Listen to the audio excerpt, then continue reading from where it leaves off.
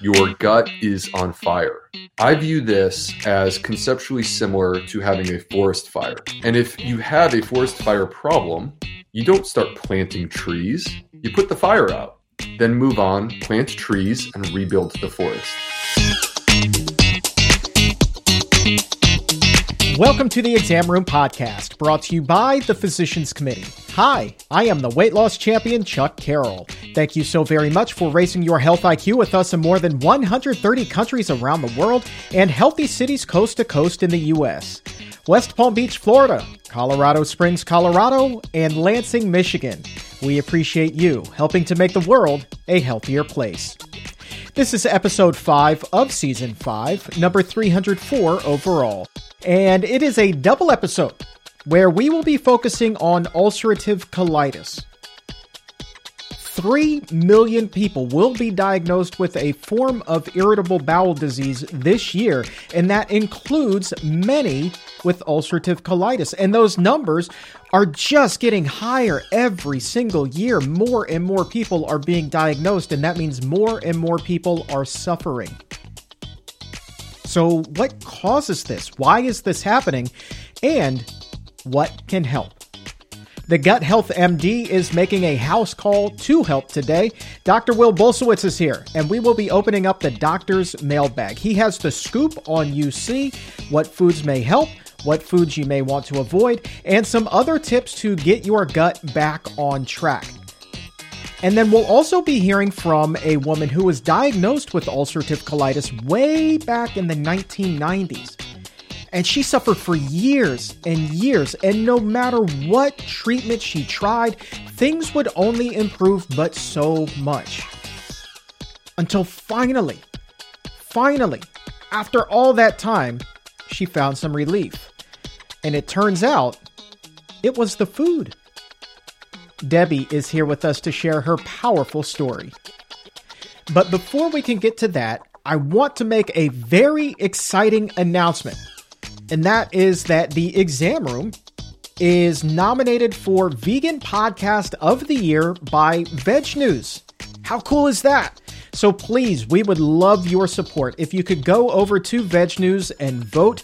We are on page 6 of the Veggie Awards, category 56 overall. There's a link to cast your ballot right now in the episode notes. And I cannot thank you all enough for your support. It is so powerful to me to know that this show is making a difference, making somebody's world a healthier place. So if you could take a moment to cast that vote over at Veg News for the Exam Room as Vegan Podcast of the Year, I would greatly appreciate it. So on that note, why slow down now? Let's keep that healthy train rolling right along. And we're going to start our discussion about UC with Dr. Bulsiewicz, who has a very special announcement of his own. Let's kick everything off and welcome Dr. Bulsiewicz back to the Exam Room Live. My friend, Happy New Year. Happy New Year, Chuck. It's a pleasure to be here today, and I'm grateful for these wonderful people who are here with us today. Let's prescribe some health advice for the good people. And we're going to start with a question from Kiana about ulcerative colitis. She wants to know, Dr. B, what can she eat to help with her ulcerative colitis? You know, the challenge when you have ulcerative colitis, and I want to, by the way, bring in Crohn's disease as well, because these are what we would describe as inflammatory bowel diseases, IBD. So these inflammatory bowel diseases that include ulcerative colitis and Crohn's disease, they are inflammatory conditions. Your gut is on fire, all right? And the reason that they're happening is that there has been a disturbance of the gut microbiome. So because of this disturbance within the gut microbiome, your immune system goes on the attack. And the immune system's not actually attacking you. There's no evidence to support that. Instead, the immune system is attacking your microbiome, and the fallout is the damage and harm that is done to your intestines. Where there's inflammation, there can be ulceration. People can experience bleeding. Typically, there is diarrhea. And they can be dangerous conditions in certain circumstances. So now, how do we eat with these particular conditions? I want to create a separation between the person who has active flaring disease, there is inflammation, versus the person who is in remission. Remission means that there is not activity of this disease, that if we look inside the colon, look inside the intestines, we are not going to see any ulceration or damage to the body. All right. So in a person who has active flaring disease, the important thing from my perspective as a gastroenterologist is I want to get you into remission. And ultimately, medications may be required in order to accomplish that. I view this as conceptually similar to having a forest fire. Okay? So in the forest fire analogy, the forest is your microbiome. It's lush, it's diverse, it's beautiful, but when it's on fire, it's getting burned and being destroyed. And we need to put the fire out. And if you have a forest fire problem, you don't start planting trees. You put the fire out, and then you plant the trees. Minimize the damage, put out the fire, then move on, plant trees, and rebuild the forest. All right? So in a person who's flaring, they may struggle to process and digest high fiber foods. They may struggle to process and digest raw foods, raw plants. Doesn't mean that they're stuck being incapable of consuming these things into the future. But for right now, we have to simplify and make things more gentle and easy for the gut. So we want to start with things that are perhaps low FODMAP and well cooked. So I'm thinking about soups. Like soups are an excellent place to start because they're already sort of pre-digested in a way. I'm thinking about smoothies. You break down the food partially, make it more digestible and easy for your body, easy for your gut. So that's where we want to start. But you want to take yourself and get yourself into remission. And then when we're in remission, the microbiome is the way that we keep ourselves in remission. And the more successful we are at introducing these foods that you have struggled with. So make no mistake, you need these foods. You just may not need them today. It may be more of a long-term goal to reintroduce these foods and bring them back. And so when you get yourself into remission, then you start this process of rebuilding the gut microbiome. You are planting trees. And the way that you do that is by bringing back diversity, but you have to do it slowly. Slowly reintroduce these foods. Pay attention to the feedback you are receiving from your body. Allow them to build up over time as your gut becomes stronger. And when you do this, ultimately, you will find yourself in a place where you are consuming a diverse, abundant, plant-centered diet that is high in fiber, fiber being the key to suppressing the inflammation. And when you do that, you will put yourself into deep remission. And a deep remission is the closest that we can take a person with ulcerative colitis or Crohn's disease to a cure. When you are in a deep remission, you are not flaring and you're not close to flaring. That's where we want you. Yeah, matter of fact, earlier this week, up on the Physicians Committee's YouTube page and or YouTube channel and Facebook page, had an interview with a woman who had ulcerative colitis for years. I mean, she was diagnosed with this way back in the early 1990s and suffered for like 2 decades or better. Finally changed the way that she ate and has just seen such a dramatic improvement, and now has this feeling like she's reclaimed her life. You know, it worked better than any treatment possible, and she's starting everything with what's on her plate, and that has just paid major dividends. Couple of quick follow-ups for you here, Dr. B. You mentioned smoothies being one of the foods that people can try out as they're trying to improve their gut health here. We always get this question, and you being the fiber specialist that you are, when you blend up something, you break the foods down to that extent, does that affect the fiber content? It doesn't affect the fiber content in the sense of like the grams of fiber is the grams of fiber. You don't diminish the number of grams of fiber that exist within the smoothie. You may be biochemically altering the fiber to some degree, and so it could affect things. Let's pretend that you make a smoothie that's like literally all fruit, right? it may affect you where if you were to eat that fruit rather than blending it, it will not spike your blood sugar as much as if you were to put it into a smoothie, puree it, and then consume it, right? And then so you're losing some of the protections that you get from the fact that fruit contains fiber, and that fiber inherently is a part of sort of the matrix of the food.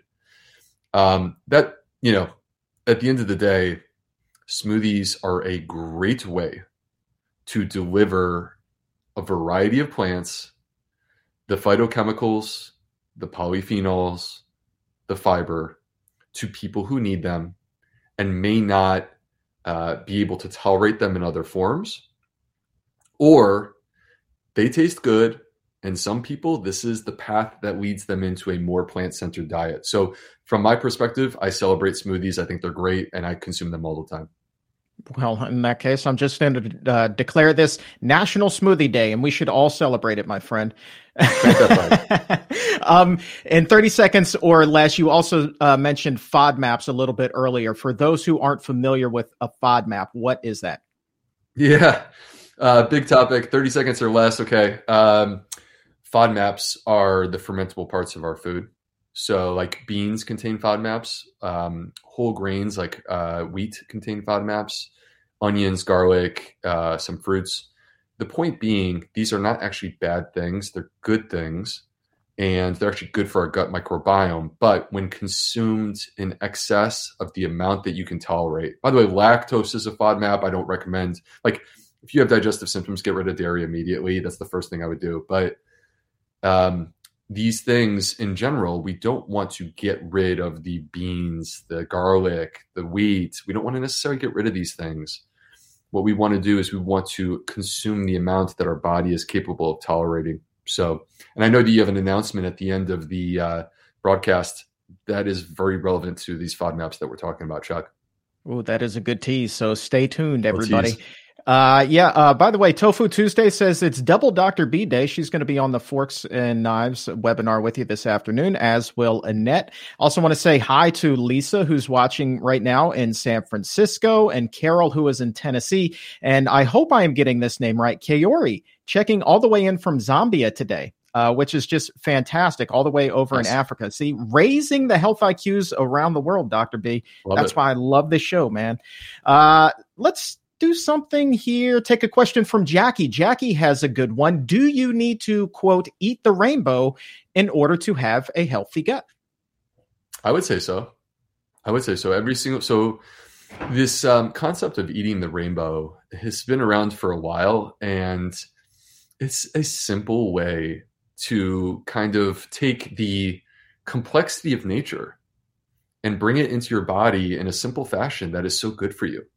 So every single color that exists in nature actually reflects specific phytochemicals that are in the plants. That's why these plants have these different colors. And many times these are the polyphenols. Polyphenols are antioxidant compounds, meaning that they basically have an anti-inflammatory effect in our body. They can have beneficial effects way beyond that. And you find them in plants. And by the way, polyphenols are also prebiotic. They feed our gut microbiome. So with regard to eating the rainbow, when we opt for all the different colors, we are inherently choosing to introduce variety and diversity into our diet. And we know that variety and diversity is very important to our gut microbiome. So it's just a great, simple way to approach that.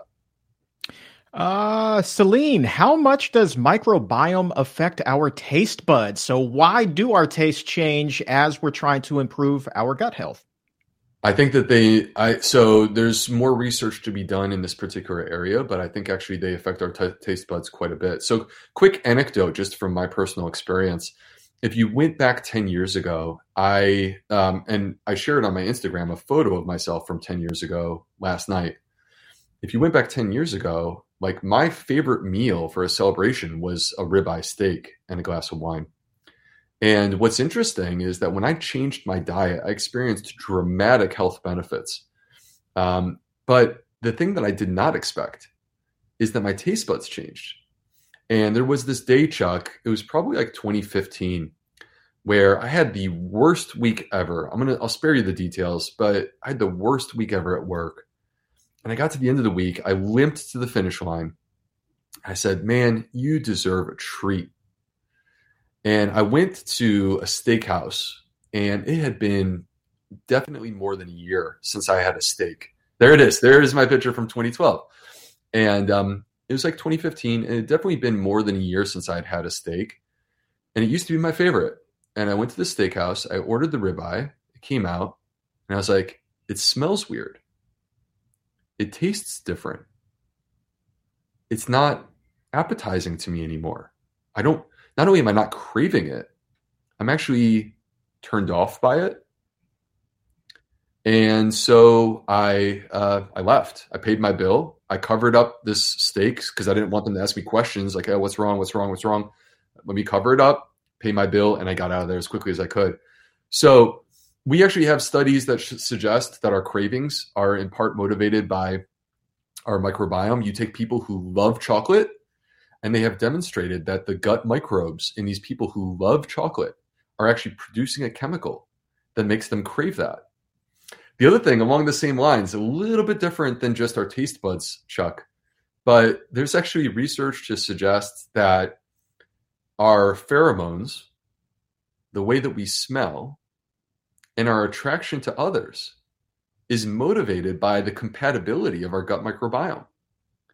And they've demonstrated this in animal models that these animals choose a partner based upon gut microbiome compatibility, and that these microbes actually produce our smell, right? Our pheromones.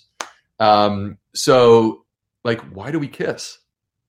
This is a preview. I don't know if we're going to be back on Valentine's Day or not, but I'm going to sneak this one in as a preview for Valentine's Day. Why do we kiss? Why do we do that? Why do we express passion or love for another person through that actual act? And the suggestion is that it's actually sharing of microbes. So 100 million microbes are shared with a good, passionate kiss. Why do we high five?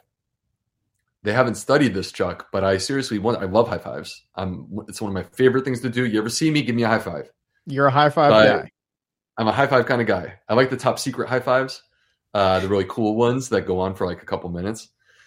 But anyway, why do we high five? I'm convinced that the reason that we shake hands, the reason that we high five, is human touch and the sharing of microbes that takes place. That's wild.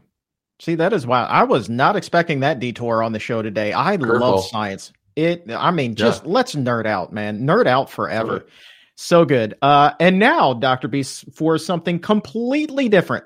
Question from Laura: what causes hiccups and what might help? This is one of the most searched topics on Google. I'm telling you, so many people get the hiccups. So many people have no idea what to do beyond those old wives' tales. Yeah. Hiccups are the reason that it gets searched so much is that people are not finding solutions to their hiccup problem. And I can just tell you from experience with patients that one of the worst things that a person can experience in terms of damaging their quality of life is persistent hiccups.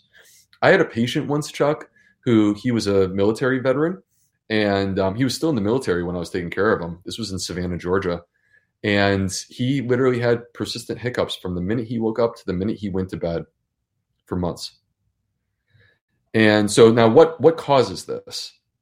There's a number of issues. This is what makes it challenging, is that when you're kind of in these watershed areas between specialties, it's hard to get the medical system to really give you the support that you need because it requires a doctor to actually step up and try really hard.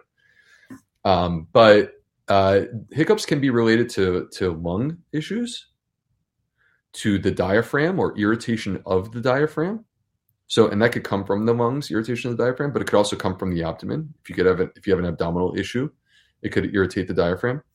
But the most common thing that I come across with hiccups is acid reflux. So where I typically start with my patients is I will treat them for acid reflux.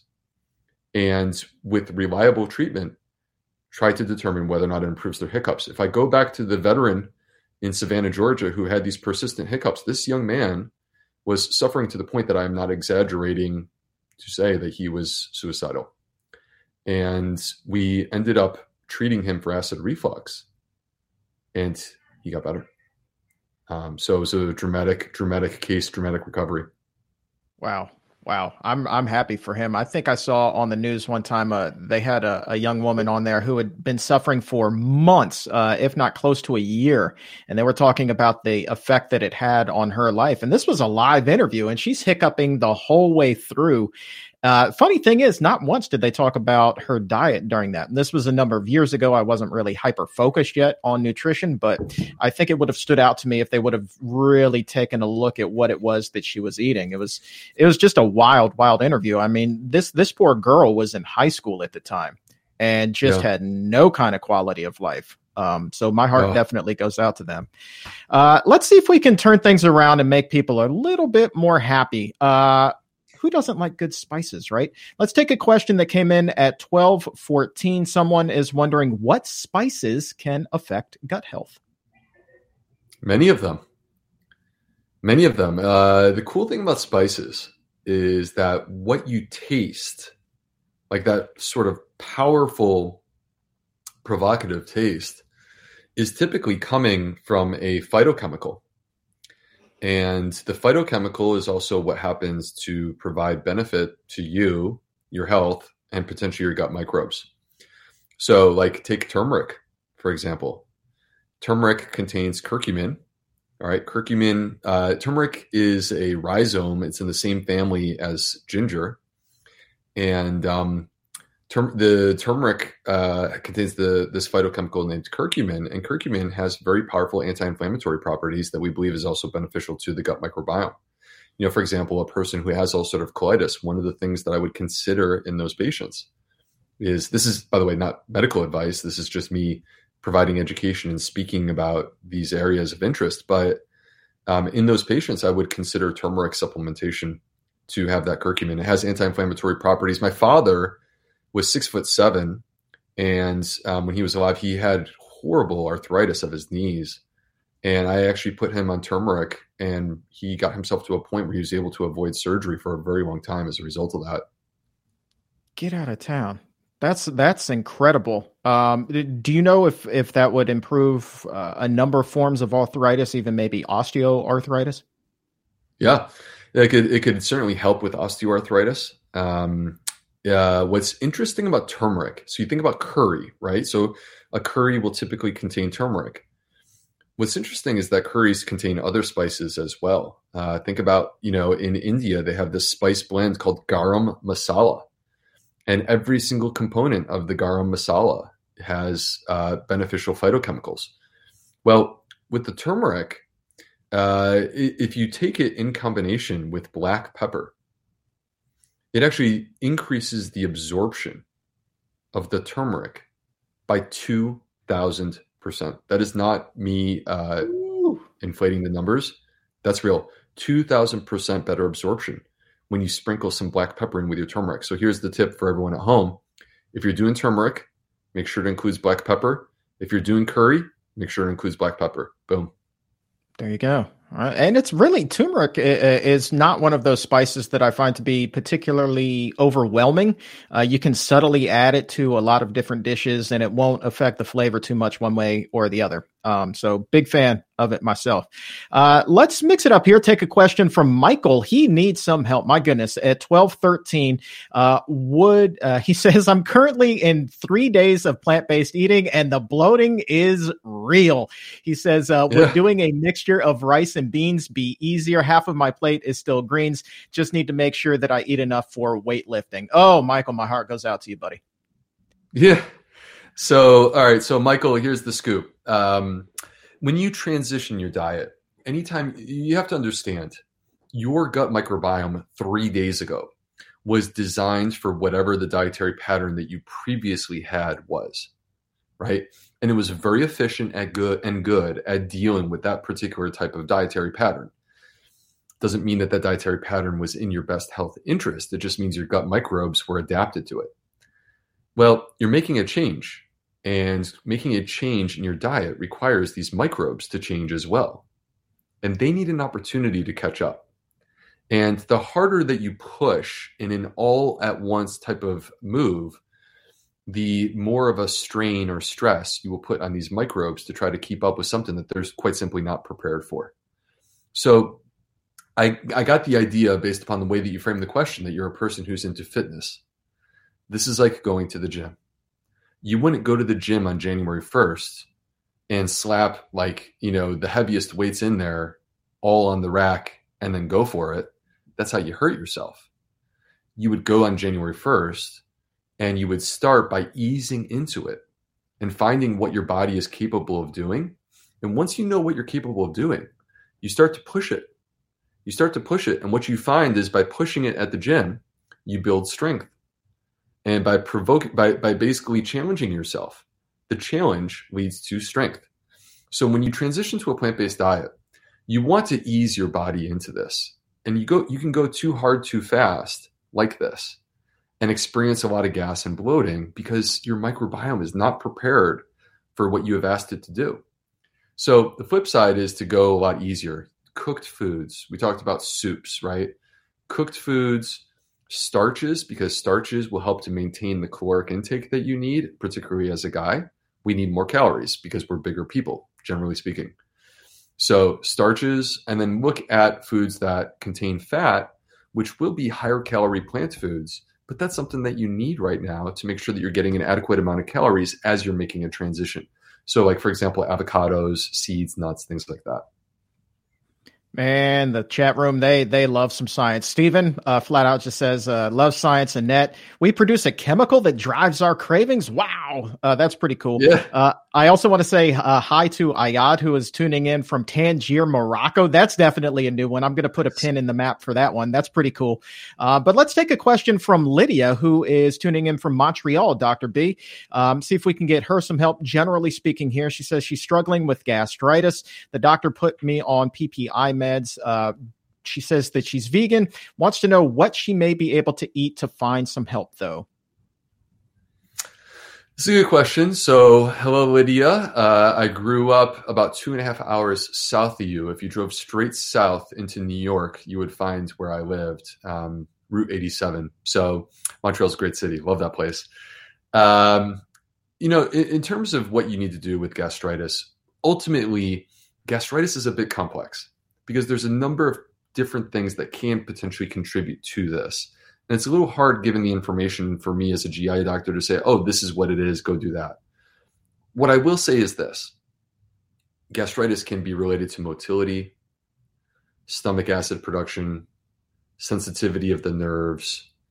And in order to maintain these things, motility, stomach acid production, sensitivity of the nerves, we want a balanced diet that supports a healthy gut microbiome. Ultimately, the gut microbiome are the stewards of our digestive health. And so we want to fuel them. So my focus would be on moving towards a more plant-predominant diet that is diverse. That's where we want to ultimately go. But it is a process that may require you to work with a registered dietitian or be a bit meticulous in terms of keeping track of what foods you're eating and how they make you feel. Because ultimately, if a food makes you feel unwell, it doesn't mean that we eliminate it. But we want to be conscious. We want to build consciousness of the food choices that we're making and how they make us feel so that we can moderate where we need to. And that way, as you move along, you are building strength within that gut microbiome and allowing yourself to get to a place where you have the motility, the stomach acid production, where your stomach is as healthy as it can possibly be because you have a good microbiome. That's where you want to be. Let's go back to turmeric here for a second. Jesse's asking about it. Brooke is asking about it. Anna is asking about it. So how much turmeric do you recommend somebody eat every day? Oh, gosh. Chuck, I don't remember the exact numbers in terms of milligrams for supplementation, so I would have to actually dig into the medical literature to give an answer to that. But my experience is that, so it depends, like if you're treating a specific medical issue, you may want to talk to your doctor about it. You may want to look into this in more detail and talk to your doctor after you look into it. But in terms of like the routine person who's taking turmeric supplementation, here's what I do. I go to the store and I get the Golden Milk Spice Blend, which includes turmeric plus a couple other spices, including black pepper, right? And I love spice blends because I feel like I am giving a gift to my microbiome. And each day, you see I have this water bottle here. Well, it's not just water. I actually make myself a little concoction that includes a greens powder. I'm not trying to replace salads. Don't you worry. I'm not trying to replace salads, but I do a greens powder with some turmeric. That's my golden milk spice blend, some ashwagandha, some maca, right? And I put that in here and I bring it to work and I love it. I feel great. It energizes me. So that's what I personally do. And I probably use about a teaspoon of it per day. There you go. Let's change it up a little bit. Take a question from Natalie at 1229. A lot of people wonder this. They count the number of plants that they eat every day, the different varieties. You want to get to as high a number as possible. It's kind of like a little bit of a game. Natalie, though, is wondering, do different forms of the same food, for example, cherry and Roma tomatoes, count as separate plants? Yeah. Natalie, hello. Thank you. I love this question. So, Chuck, if you go back to Fiber Fueled, my first book that came out in May of 2020, I introduced the idea of plant points. And this is just my way of gamifying this. So I think that eating should be fun. We should look forward to meal times. We shouldn't live in fear of our food. We shouldn't feel that there's rigid rules that are stressing us out. That's not what it's about. So plant points is just my cheeky, fun way of us focusing on dietary diversity at every meal. You get a point for every single plant. Now, what has happened is that people have exposed these sort of like watershed gray area questions of, does this count as a plant point? Does that count as a plant point? And I want people to understand that at the end of the day, dietary diversity is where you want to be. Okay. And so I would never exclude dietary diversity on whether or not you get a plant point, right? And consistency is important, but this is just meant to be fun. So don't be too rigid or strict about the rules of what is or is not a plant point.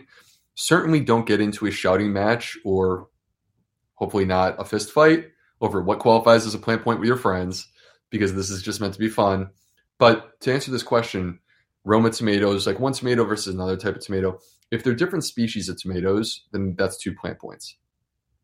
If it's the same species of tomato but different colors, I wouldn't call that different plant points. We still have people tuning in from all over the world. I see Scotland is in here. Israel is in here. By the way, Joe from Scotland says, love the Snickers bites that you talked about on the previous show, the 3-ingredient Snickers bites. By the way, those are a hit in this household as well. Those things are so, so good. I believe that recipe was in Fiber Fueled, and hint, there may be more recipes coming, so stay tuned for that. Let's take more recipes coming, and there may be more recipes relevant to that specific recipe that you just mentioned, Chuck. We will continue. We'll come back to this again towards the end of the program. Okay, now you done threw the tease my way, and I'm all in for this now. But before we get to that, let's take a question from Carol. She is wondering whether freezing fruits and vegetables can kill the all-important microbiome. Gosh, that's a great question. I haven't seen a good study to answer that question. I wish that I had, because it's such a good one. So I thank you, Carol, for asking that. Here's what I would say. This is the important thing. Okay. There are microbes that exist on our food. There's a number of different ways that you can process your food that will remove those microbes. If you cook something, you are removing the microbes. So, that doesn't diminish the quality and value of the food.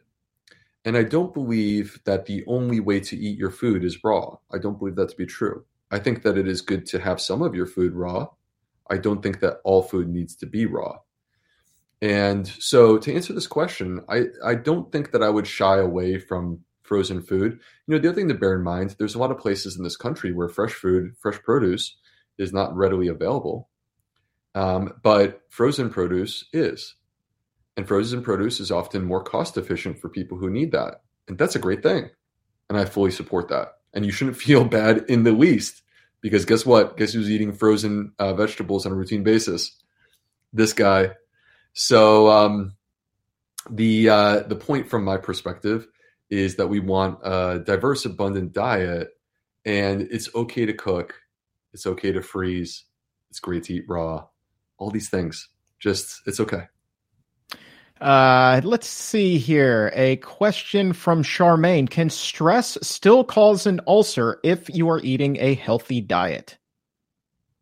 The idea of stress causing ulcers is very interesting. The majority of ulcers in the United States, Chuck, are caused by one of two things. It's not to say these are the only two, but the majority are caused either through the use of non-steroidal anti-inflammatory drugs. This is number one. So we're talking about things like ibuprofen, naproxen, over-the-counter pain medicines.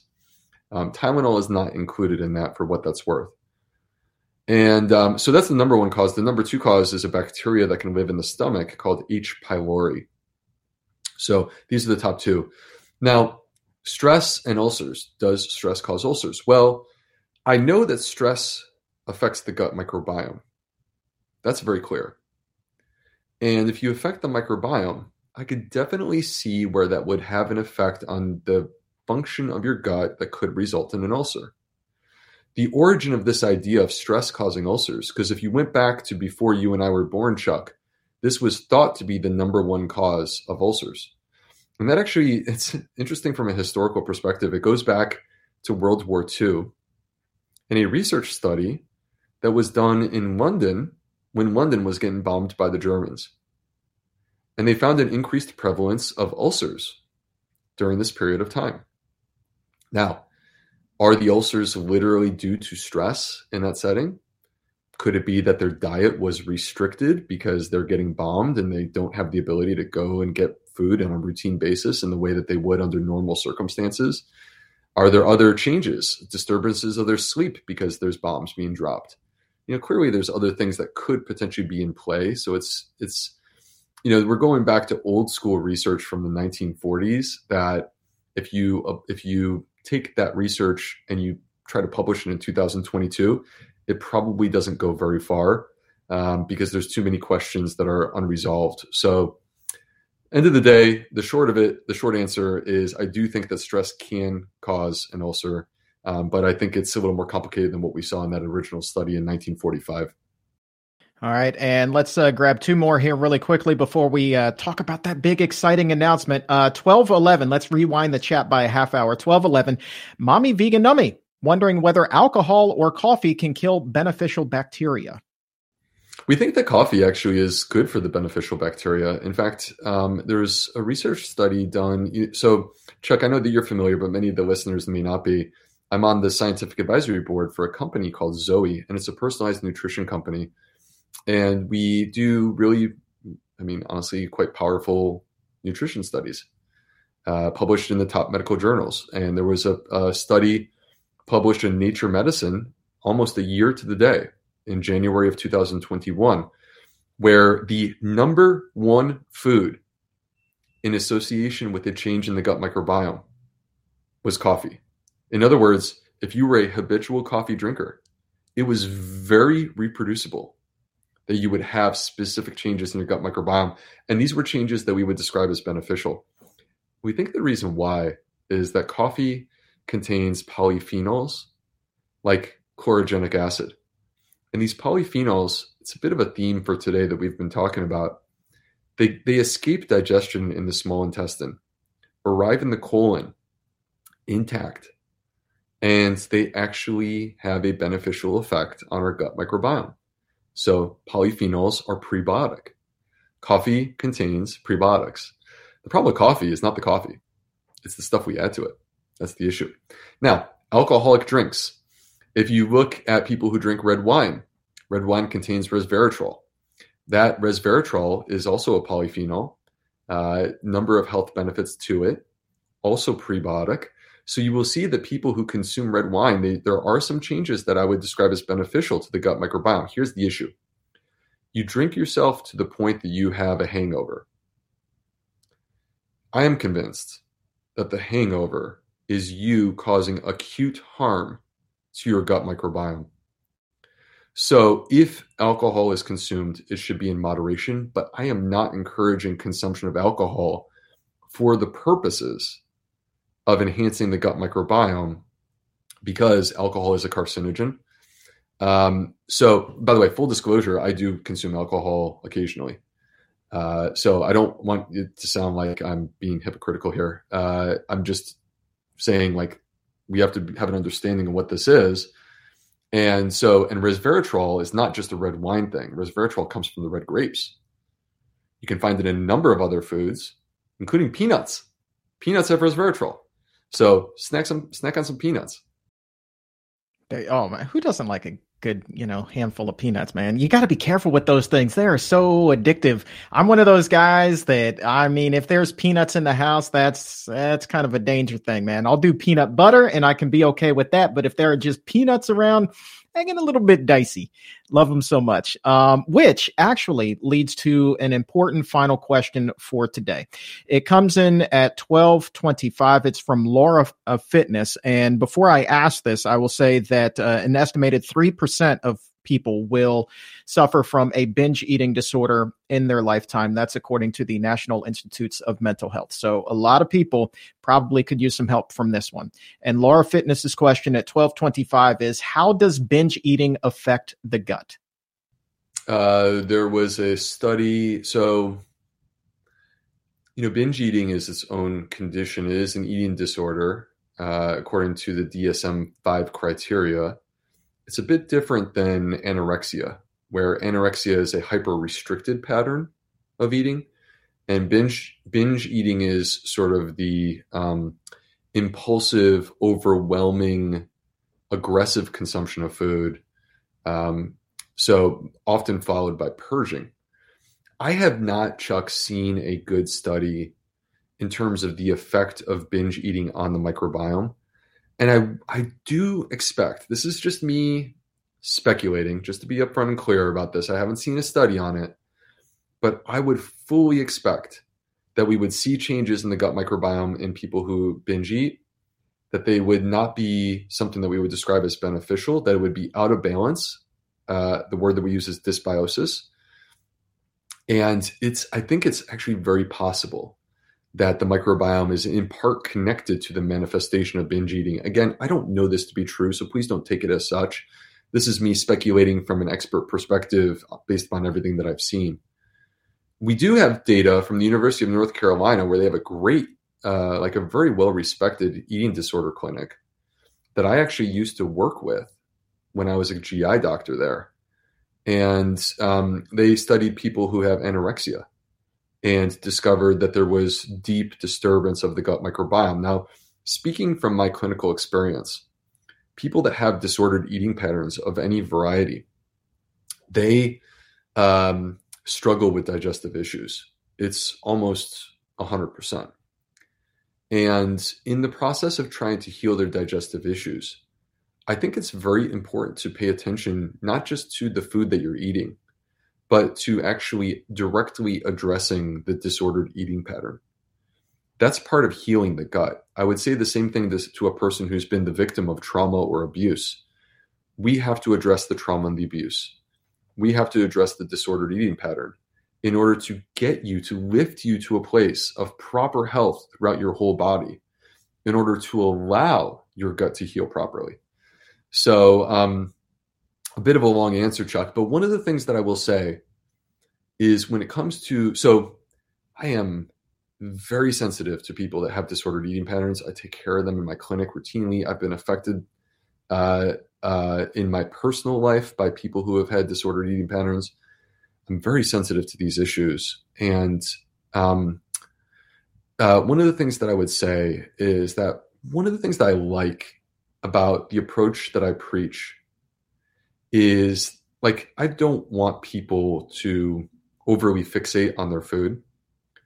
But at the end of the day, I want to heal your relationship with food, because people who have disordered eating have a broken relationship. They have a broken relationship with their food, and we have to bring them back together, because we all have to eat in order to thrive and live our best lives. And so one of the things that I love about the dietary pattern that I propose is that it's not about restriction or avoidance or making you fearful of your food. It's about finding love and gravitating to things that you enjoy, and abundance and variety, and getting rid of restrictions. So That's one of the things that I feel really good about with the work that I'm doing. So. Yeah, and as somebody who personally has suffered from it, I definitely had binge eating, not the purging, and that's how I got up to 420 pounds. I mean, I was a fast food addict. I mean, famously, I tell the story, I could not go a single day without dropping $20 at Taco Bell. My relationship with food has completely changed, and I don't think it takes a doctor to tell you that my gut health has dramatically improved since that relationship with food has changed. I'm eating all kinds of different foods now, and my gut does not have anywhere near the same type of issues as it once did. Like, I got a healthy gut now. I'm not spending so much time in the bathroom, in agony, making deals with God if the pain will just stop. Like, I was bargaining with God just to get the pain to stop, but it never did, because I kept fueling that with Taco Bell and pizza and all those unhealthy things that were putting me in that unhealthy position. So, maybe more research is needed, man, but I think that there is a huge connection there. And before we get to the announcement, Holly up in Tecumseh, Ontario says, thank you both for doing these live podcasts and taking questions. She says this is her first time attending live, and she is so excited to be here. So I'm happy that Holly is here. Thank you so much for being here. Now, big announcement time. You have the long-awaited follow-up to the book that is over your shoulder right now, is coming out soon. What is your big announcement, Dr. B? Oh my gosh, you guys, I'm so excited to tell you that I've been working very hard behind the scenes. You couldn't see it in 2021, but I was hard at work creating something that I honestly believe is very special. So I've created the follow-up to Fiber Fueled, and it is a cookbook, except it's actually so much more than a cookbook. So just to put this into perspective, there are 125 recipes in this book, created by Alex Caspero, who is the registered dietitian who created the recipes for my first book, Fiber Fueled. If you liked that food, you will love this food. All right. So 125 recipes, full color photos. You can see some of the photos on the cover right there. And it's a beautiful book, which I think is great. But here's the thing. Chuck, these people, they come in and they see me in my clinic. They're sitting across the room from me, and they're desperate for solutions. And I know that the food that I could put into a cookbook is not going to be tolerated by a very large percentage of my patients. And that's not fair. And where is the cookbook for these people who suffer with food intolerances? Where is the methodology that they can apply to their digestive issues to heal, get back to loving their food, and tolerate it without any pain, to get back to enjoying it? It's time to level the playing field. It's time to bring the joy back with our food. It's time for us all to be able to sit around the table together and not have one person who's not able to participate because their gut health problem is holding them back.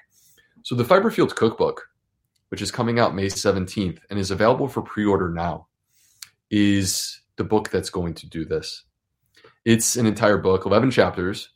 I went way overboard in writing. I think I caught my publisher by surprise because they thought I was just going to turn in some recipes and some pictures, and I wrote a book.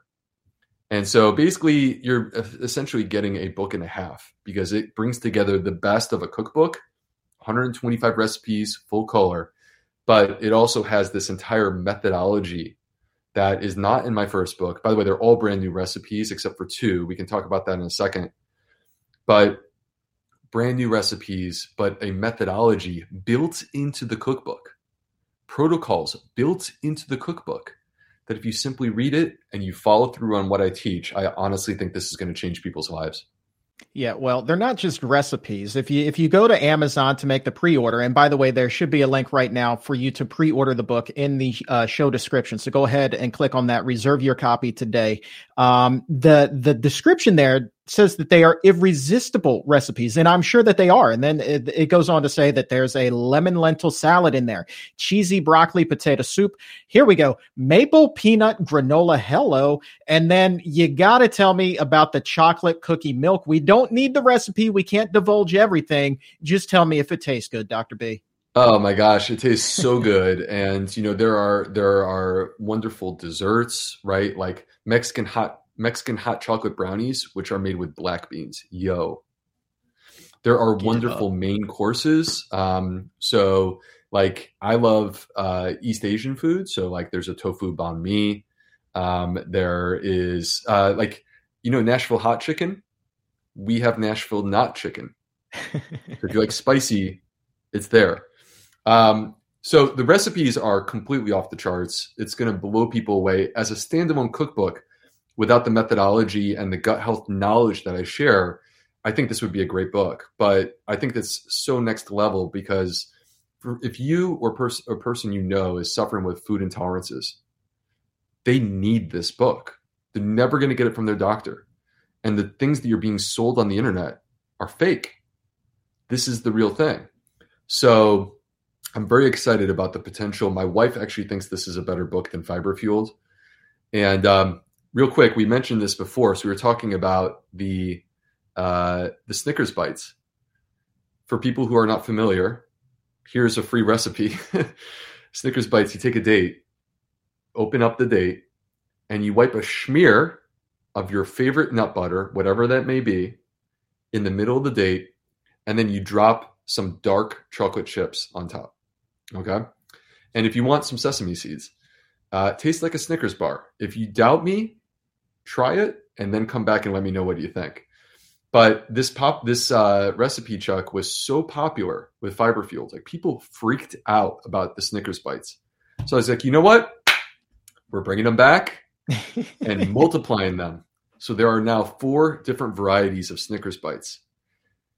Biome broth. Super popular. People are freaking out about biome broth. I get like literally every day people are posting biome broth and tagging me. Guess what? Biome broth is not only back. There are 7 varieties of biome broth in this book. So I can't wait to blow you guys away with this book. I think you're going to absolutely love it. And pre-ordering is actually quite helpful right now because it makes sure that we have an adequate supply of books for people who want them when the book actually goes live. So if you get a chance to pre-order, you guys, I really would be grateful if you would. I got my pre-order in, and once it gets here, I'm going to promptly ship it down to you. I'm going to ask you kindly to autograph it. And then if you could send it on back, that would be fantastic. I might fly up to Virginia and show up at your house to sign that, Chuck.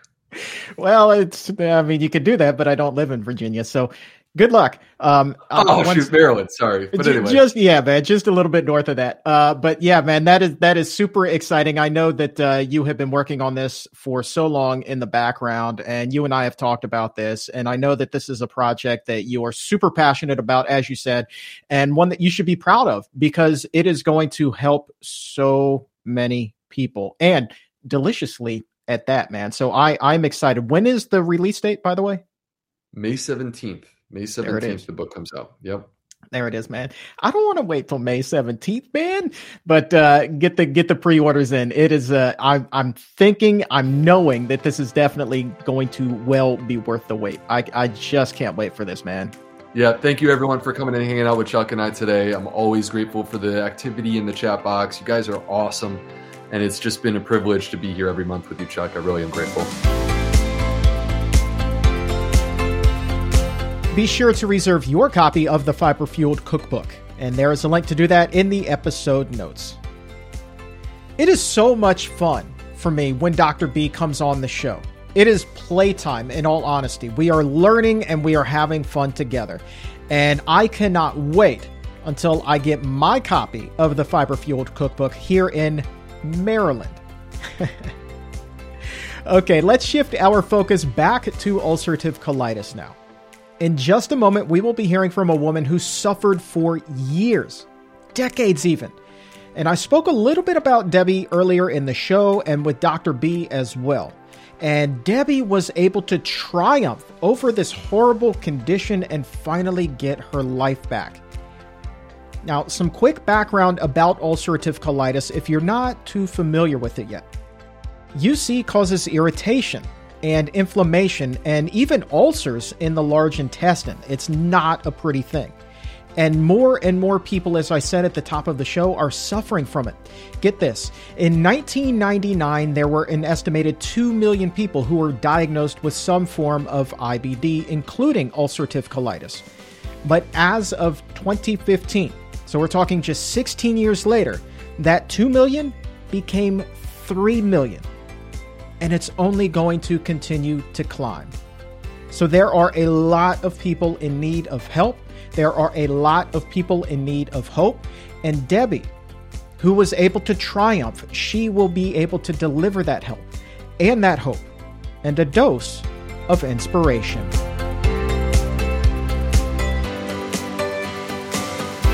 Debbie, thanks for joining us. Glad to be here. I'm glad that you're here too, because this is the very first time that we have spoken with somebody who has had ulcerative colitis and really seen a dramatic improvement here on the show. It's come up a time or two when we've had gastroenterologists on, especially Dr. Will Bulsiewicz. He and I have talked about it a little bit, but never from a patient perspective. So how long ago was it that you were first diagnosed with ulcerative colitis? I was diagnosed July of 1990. I was 23 years old, so I'm almost 55. It was 31 and a half years ago. And I suffered for many years, and then I became plant-based. All right. And I've been doing great. All right. So there's a lot there. I mean, you summarized that beautifully, but let's dive into the details. So okay, let's 1990, you said you were in your early 20s, mid-20s at that point? I was 23, yes. 23. I was. Mm-hmm. And I had been having symptoms for, 6 months, a year before I was finally diagnosed. And it was a long route after that. So let's just put that out there if you're comfortable with it. When you say symptoms, talk to us a little bit about what it was that you were experiencing. Okay, honestly, ulcerative colitis is basically bloody diarrhea and severe abdominal pain, mostly left lower quadrant for me, a lot of urgency, and just using the restroom 10, 20, 30 times a day. And in your early 20s, 23, I was 23. I cannot imagine that was anything that you were expecting. It was not. I had never known anyone with Crohn's or ulcerative colitis, no one in my family, and I actually didn't even know anyone who had the disease. But I ended up I went to a GI doctor, and they told me I had irritable bowel syndrome.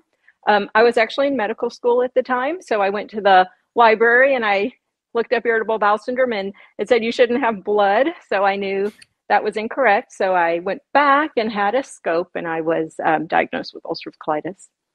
What ran through your head the first time you had a flare-up? I would think that would scare, pardon the pun, it would scare the crap out of me. What was that like for you? When it first started, I would have symptoms 4 or 5 days, and it would get back to normal. And I kept thinking, did I eat something?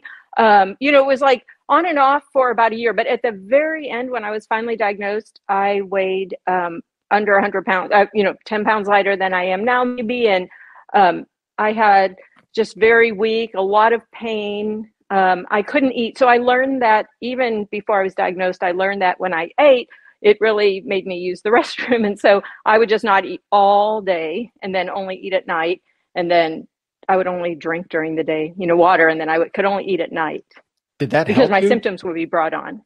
Okay, so only eating at night, though, even though that was just once a day, would your symptoms be triggered by that one meal? No, I seem to have, personally, I seem to have most of my symptoms in the morning. So I realized that if I didn't eat all day after that, I seemed to be okay, or better at least. So I could function during the day. Yeah, and I would imagine, like, being 23, that's probably also not a struggle that you would be really keen to share with your friends, right? No, I was horrified, to tell you the truth, especially after I was diagnosed. I have this diagnosis. I was worried, am I going to be able to get married, have children? It was definitely a thought in my mind after that. Am I going to be able to have a career? So all those things, were going through my mind. And I didn't tell anyone. I think I told like one of my girlfriends. I was embarrassed. It's embarrassing. They are embarrassing symptoms to have. So it's not something that you want to talk about. And I think things have changed. Now everyone talks about mental health and their illness. Everyone's very open. But back in 1990, it was before the internet. And I think people weren't very open about things. No, definitely not at that day and age. And I think even though by and large as a society, we've made a lot of progress as far as being more open and accepting of certain things, but I would think even today's 23-year-old might struggle with, hey, everybody, I've got ulcerative colitis. It's not exactly something they would be tweeting or putting up on their Instagram or TikTok. Right. It's not exactly the most fun topic. Right. So Definitely. What kind of foods were you eating at this point? Were you eating that standard Western American diet? No, I've never been a big standard American diet. I feel like my mom taught me to be relatively healthy, but I still ate a lot of milk products. I mean, I didn't eat fast food. I was never a fast food person. I did eat a lot of vegetables, but I ate a lot of cheese. During this time, I realized I had a lot of grilled cheese sandwiches. Just cheese sandwiches seemed to just, be what I needed. So but no, I was never the standard American McDonald's type of person.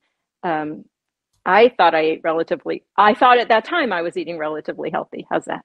It sounds like, if I were you, plant-based nutrition knowledge here, I would think the same thing as you did. What you described is not, in all honesty, the worst diet that I've ever heard in my entire life, right? So for me, I was eating 10,000 calories of fast food all day, every day, right? So that was my thing.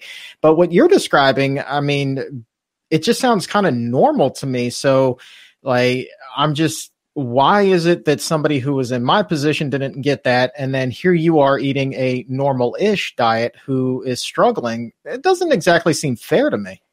Well, I have some theories. I do think, if you want to hear my theories, I do think ulcerative colitis is genetic. In some ways, they've found 118 or so genes, I've read. So I do think it is genetic, but I think there's something in the environment that triggers it. And my personal theory right now, if you would like to know, is there's something called MAP, Mycobacterium avium paratuberculosis, and there's a physician in London, or a group in London, and they're called the Crohn's MAP vaccine, and they think that there's a small mycobacterium, and it causes Johne's disease in cows, and that's like a Crohn's disease in cows. So I personally think it's all over our environment, and I think it's in meat and dairy. But I do think the plant-based diet, you're A, eliminating the meat and dairy, and B, you're improving your microbiome to make your gut bacteria healthier. So I do think it's a combo. I do think there is maybe something out there causing this.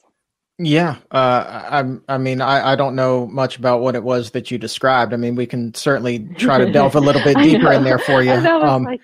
But let me ask you this. What course of action was prescribed by your doctor at that point? Okay, so when I first was diagnosed, I was put on sulfasalazine, which is a common drug with sulfa in it. It's, a basic drug. There were no biologics like Humira and Remicade back then. So I actually had an allergic reaction to that. And so then I was put on a trial study for mesalamine. It was Asacol when it came out.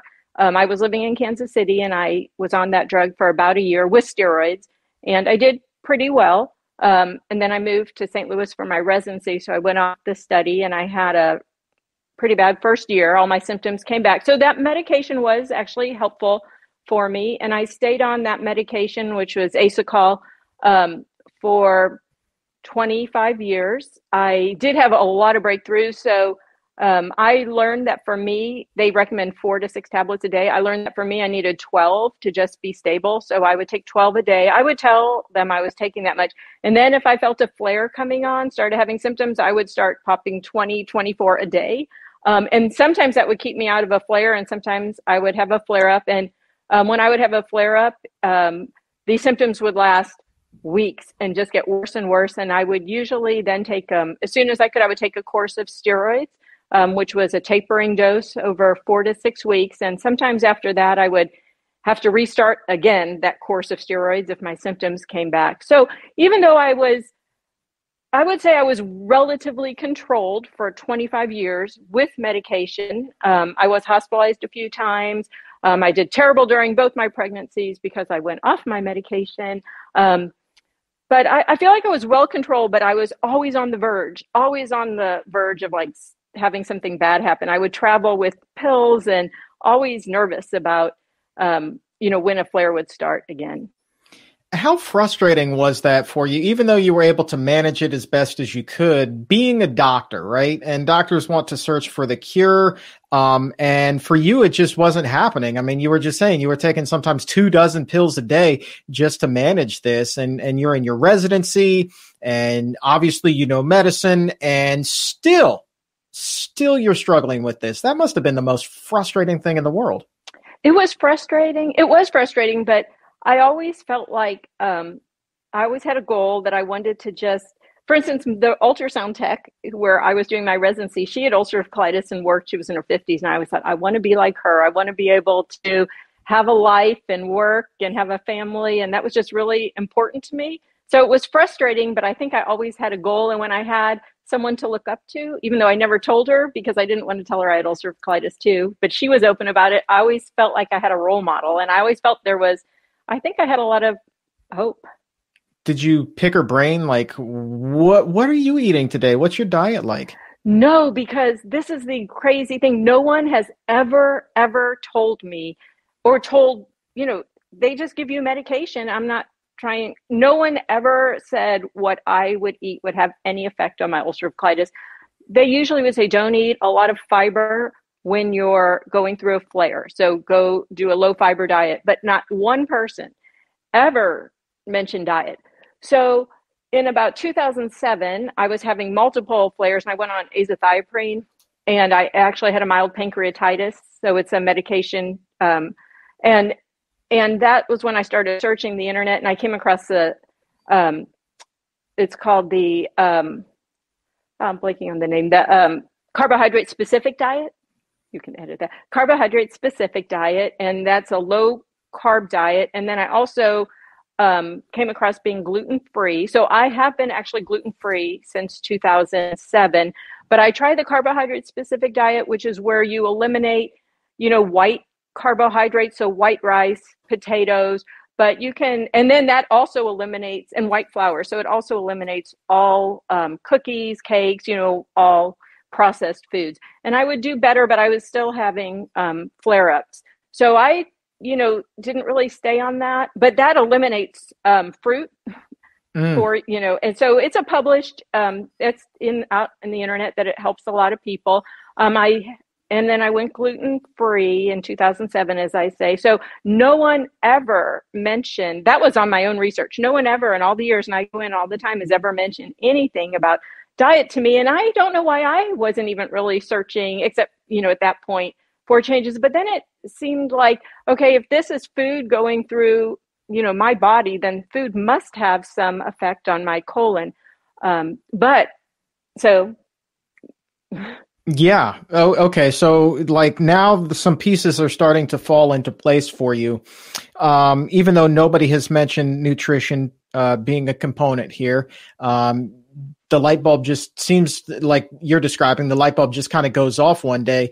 How did you stumble across the idea of, well, maybe if we took meat out of the diet, maybe if we took dairy out of the diet, maybe if we gravitated toward a plant-based diet, I might find some relief there? No, I didn't do that. I will tell you my story. I was going on vacation and I like to read on a Kindle. So I was looking for some books and I came across Dr. Greger's How Not to Die. And I read How Not to Die on the plane. And it intrigued me. It had nothing to do with my ulcerative colitis because with ulcerative colitis, you have an increased risk of colon cancer. And my dad had Parkinson's. My mom's dad had Parkinson's. And I really read that book. Immediately, I just became intrigued. Then I read the China study. And then I read Eat to Live. I watched, right after that, I watched Forks Over Knives, What the Health. Since then, I've watched Game Changers. And I, within that week, literally, I just thought this makes sense to me for a health reason. I wasn't even thinking about my ulcerative colitis. I stopped my Diet Coke immediately. I never had another Diet Coke. And I was minimum of 4 cans a day Diet Coke. I never had another piece of meat or fish. I stopped dairy immediately. And so within a week, I did this based on this book. I guess you could say I was extreme for my husband, but, and then, so I just did it for my health, and it just seemed all so real. T. Colin Campbell talking about how increased, meat was causing increased cancer, and it all just made sense to me about eating, everything you eat, in my opinion, has, which I learned, has phytonutrients. And so when you're eating, it's not just for the vitamin C in your orange, it's filled with so many phytonutrients that we don't even know. So it became just something I wanted to do for my own health. And then I noticed, and I was just thinking back, I don't remember when I went off my medicine, but I started noticing I would never have like the symptoms that a flare was going to start. It just never happened. And so then I said, I'm just going to stop taking my medicine and see what happens. And I have been off, so that was 5 years ago. So I don't know how long I waited. I would say it was less than 6 months, but I just don't even know, to tell you the truth. So I haven't taken one pill since that time. Wow. So you just kind of lucked into this. Yes, completely lucked into it. I didn't do it for the ulcerative colitis. That wasn't even ever on my mind, because in his book, I don't remember him talking about it. It was more for the cancer, heart disease, diabetes. I thought, I want to live a long time and I want to be healthy. I've always been the same weight. I didn't actually lose any weight on this diet or gain, or I call it a lifestyle, not a diet, because people think when you call it a diet that you're trying to lose weight. So I call it my lifestyle. But I never, anyway. I got you. So, you've made a lot of improvements. The thing that kind of makes me laugh, though, is that when you would have flare-ups previously, you were told to eat a diet that was very low in fiber, and then obviously a plant-based diet. it is a fiber bomb, and you're still not having any issues. That's kind of funny, isn't it?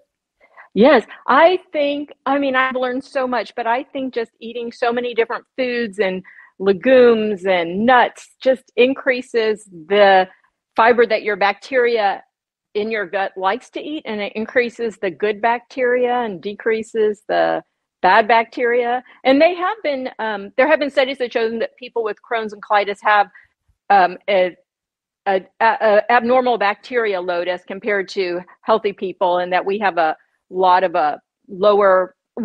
bad bacteria, and normal people have more good bacteria. I'm kind of wondering here, because you seem so healthy now, and you haven't had any of these issues. Like, have you gone back and spoken with your own doctor who was helping you kind of manage this and was giving you your prescriptions? And I would just love to know what their thought is. So I went to my regular internist and I told her, and she was super intrigued, and she started right at the same time she started helping her patients. Most of her patients, she said, were diabetic. She was advertising. It was actually on her, like when she would give you handouts at the end, it was saying, eat less meat, eat more fruits and vegetables. But I feel like I want to tell everyone. It's been so amazing for me. And I forgot to tell you, my daughter has Crohn's disease. So that's another thing. So my daughter was diagnosed with Crohn's disease in her senior year of high school. And this was prior to me going plant-based also. She went vegetarian almost right around that same time, because we went on vacation and went fishing, and she saw some things happen to the fish. So she went vegan, or she went vegetarian for animals. And I actually started after her, but she is also on no medication and has no symptoms. Oh, man. Okay. And wow, that's amazing. So there's that genetic component, but it goes back to conversations that we've had on the show, where even if you inherit a certain genetic marker, it doesn't necessarily mean that you will get whatever disease that marker is for. In this case, it would be Crohn's disease, because you're not doing anything that would basically cause that switch to flip up and say, hey, here's your Crohn's symptoms. I'm curious. Sometimes when a person will go hardcore with a whole food plant-based diet overnight after eating that standard diet for so long, there is a little bit of gastrointestinal upset in there. For my wife and I, there was a lot of gas and bloating, maybe even some cramping there. It was kind of like an interesting couple of weeks, but then it subsided. But you, who was coming into this with a lot of issues to begin with, what was that transition like for you? Were there any of those symptoms? I don't remember. I didn't have many gastrointestinal symptoms, or if I did, they were a lot less than what I had been going through before. I, lived with left lower quadrant pain. I mean, I just always felt like I was in pain if I was going to have a flare-up. So if I did have uncomfortableness, it was probably a lot less than what I was having before, because I don't really have any, memory of that being an uncomfortable time. Give us an idea of what your diet is like today. So you want to like a day? Well, I mostly eat just fresh fruits, vegetables, a lot of beans. I make my own hummus usually every weekend. A lot of potatoes. I like the purple Stokes potatoes, nuts, seeds, quinoa, black rice. So basically just all natural foods. I do the no oil. So it's whole food, plant-based, no oil. I try to do no salt. Don't really add that much salt. I am not a low fat person. So I will put, like in my hummus, I put tahini, and I'll eat peanut butter. I eat a lot of nuts, but I don't add oil when I'm cooking. You can use vegetable broth or peanut butter. So personally, how I'm feeling about whole food plant-based is everything we put in our mouth, it's an opportunity to eat phytonutrients. It's an opportunity to nourish our body. And so when you're using oil, you're using these calories that actually don't have nutrition. And so it's okay to use peanut butter in your rice if you want it to have, so I do things like that. You can use cashew butter. You can put things in your food if you want it to have a different taste, or you need oil for cooking, but I just don't use oil. Did you say peanut butter in your rice? Yeah, so it makes it, you can put peanut butter in your rice, and it's like a sesame peanut. You can have vegetables. It's like a sesame peanut Asian dish. Oh, it tastes really good. Like, you can put tofu in it, and I do eat a lot of tofu too, and tempeh. I usually, I will make 4 pounds of tofu. I cut it, spice it, bake it, and then put it in plastic bags in my freezer and add it to my lunch when I need it. Yeah, I've heard of something similar with sesame butter using noodles, and that's kind of an Asian thing, a cold sesame noodle dish, and that's delicious. But now you're applying that to rice, and I'm like, I think I know what's for dinner tonight. Like that just sounds amazing to me. And I love your philosophy also about making sure that every calorie, has a purpose, essentially. That's the way that I interpreted what it was that you said, because there are nutrients that come with peanut butter that you won't find in any sort of oil. So that's pretty cool as well. Give us an example, though. Walk me through what you have had today, except for the peanut butter rice. I don't know if you've had that today or not, but I think that really the viewers, the listeners, the exam roomies are going to be curious. Like, okay, well, give us the exact menu. What was for breakfast? What was for lunch? So I am a grazer, and I was off work today. So I start my day with 2 Brazil nuts because they have selenium in them, and I try to get my daily selenium, as well as raisins. And I had an apple, and I do drink coffee with almond milk. So it was my breakfast. For lunch, I made a big bowl of, I put black rice with multiple vegetables, edamame. I keep, as I said, my tofu in the freezer, and then I add that. I cook that in the microwave, so lots of vegetables and rice, and then I add my homemade hummus on top. Talk to us about that hummus recipe. I know you said that there's some tahini in there. You throw some lemon juice in there. Does it have some zest? So what I do is hummus was what got me off of cheese. I ate so much cheese. So even though I was not a big meat eater, I ate vegetables, but I would pour Parmesan cheese on my vegetables. I ate more cheese than probably most people do. And so I put cheese on my salad, cheese on everything. And so I thought, how am I going to not eat cheese? So I started making hummus, and I just put hummus on everything. And it could be, it lightens up your salad. You can put it on your vegetables. So I just it's about 3. You can make I cook everything as much as I can. I buy everything organic. I also think, just me personally, that Roundup and everything you're putting on your food can't be good for you. So I try, I'm probably 80% organic in my home. To me, it's worth it to spend money on that.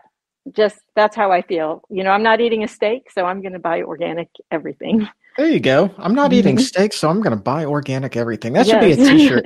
But so my hummus recipe, do you want to know it? It's just yeah. I just add about, sometimes I make the chickpeas in my Instapot, and sometimes I'll use canned. So it's about 3 cups of chickpeas, along with the juice it's in if you make them in your Instapot. And then I just add like 4 tablespoons of tahini. I don't really have a recipe. I squeeze a lemon, and I add, this is another thing. So I add turmeric, smoked paprika, garlic, onion, pepper. So another thing I did once I became whole food plant-based is I use so many spices, because I also feel somewhat that spices are also full of phytonutrients. So I put, even when I go on vacation, I take my shakers of smoked paprika and turmeric with me, but I use anything you can put on. Cinnamon. They say there are medicinal values in everything, and I feel like it can't hurt you. So I am a big believer in a lot of different spices. That sounds pretty good. That sounds pretty daggone good. I like the idea of taking spices with you too. Especially, you got the big one in there. You got turmeric in there. So I think that you're good to go. You mentioned that your daughter now gravitated toward vegetarianism. Anyone else in your family taking meat and dairy off of the table? Yeah. So my daughter's 25, and she did it because of her Crohn's, and she's healthy. And then my son, I believe it was in about 2018 or 19, he also became whole food plant-based. He's probably 90% when he goes out to dinner with friends, or, he'll order a regular meal. But he did it, he said, because he studied abroad in Hong Kong, and he noticed he said he never knew what actually type of meat he was eating, which made him nervous. And so he noticed that when he went plant-based, that he had, teenage acne, his acne disappeared. And he said he did it to clear up his face. He stopped all milk products and meat for the most part. And I think he saw me doing it at home also. So now he's great. He'll text me pictures. He lives in an apartment downtown, but he'll text me pictures. I thought you'd like to know what I'm having for lunch. And he'll make a big, plate of just whole food plant-based foods. So he's also into it. That's great. That's great. Mm-hmm. And I guess my final question for you is this. You mentioned that you kind of had this woman who you looked up to when you were a young doctor who had ulcerative colitis. Has it dawned on you that you may now be that inspiration for someone else? It has. Actually, originally, when my daughter was diagnosed, I told her, I would like you to go to meetings to find a role model, someone, will help you. Like, this woman helped me, and she said, Mom, you're my role model. So since then, that's when I actually became much more open about my ulcerative colitis, because I feel like I can help people. I have a friend at work, her daughter was diagnosed, and I'm very open. I just started talking to people about it. I never even told people I worked with that I had this. Because it was just something I didn't really want to be how I was defined. Right. I wanted to be defined as who I was and not this disease. So I personally wasn't, didn't talk to people much about it. But yes, I would like now for everyone. I just realized, I think you may have asked me, or people ask me, is it hard? Do you need willpower? And I need no willpower to do this, because I feel like I feel healthy. So it feels enjoyable. Every time I eat, I sometimes think, this is so nourishing. I'm helping my body. And I really do think that. And I feel like we should all have more nutrition courses, whether it's in high school or, college, medical school. I think it's something that's really undervalued in all schools. No doubt about it. And the fact of the matter is this, you look great You sound like you're feeling great. Haven't had a flare up and gosh only knows how long. And now you're leading the way for your daughter and plenty of others as well. And now with thousands of people listening and watching the show today. So I think you are well on your way to doing something quite spectacular, Debbie. Quite spectacular indeed. Thank you. Thank you. And I hope if I can just help one or two people, I'm happy. But the more I can help, the better. I think it's such an easy thing to try it and see if it could work for you. I think you're going to help out more than one or two today. Just a sneaking suspicion. Thanks so much for being here, Debbie. Okay, thank you, Chuck.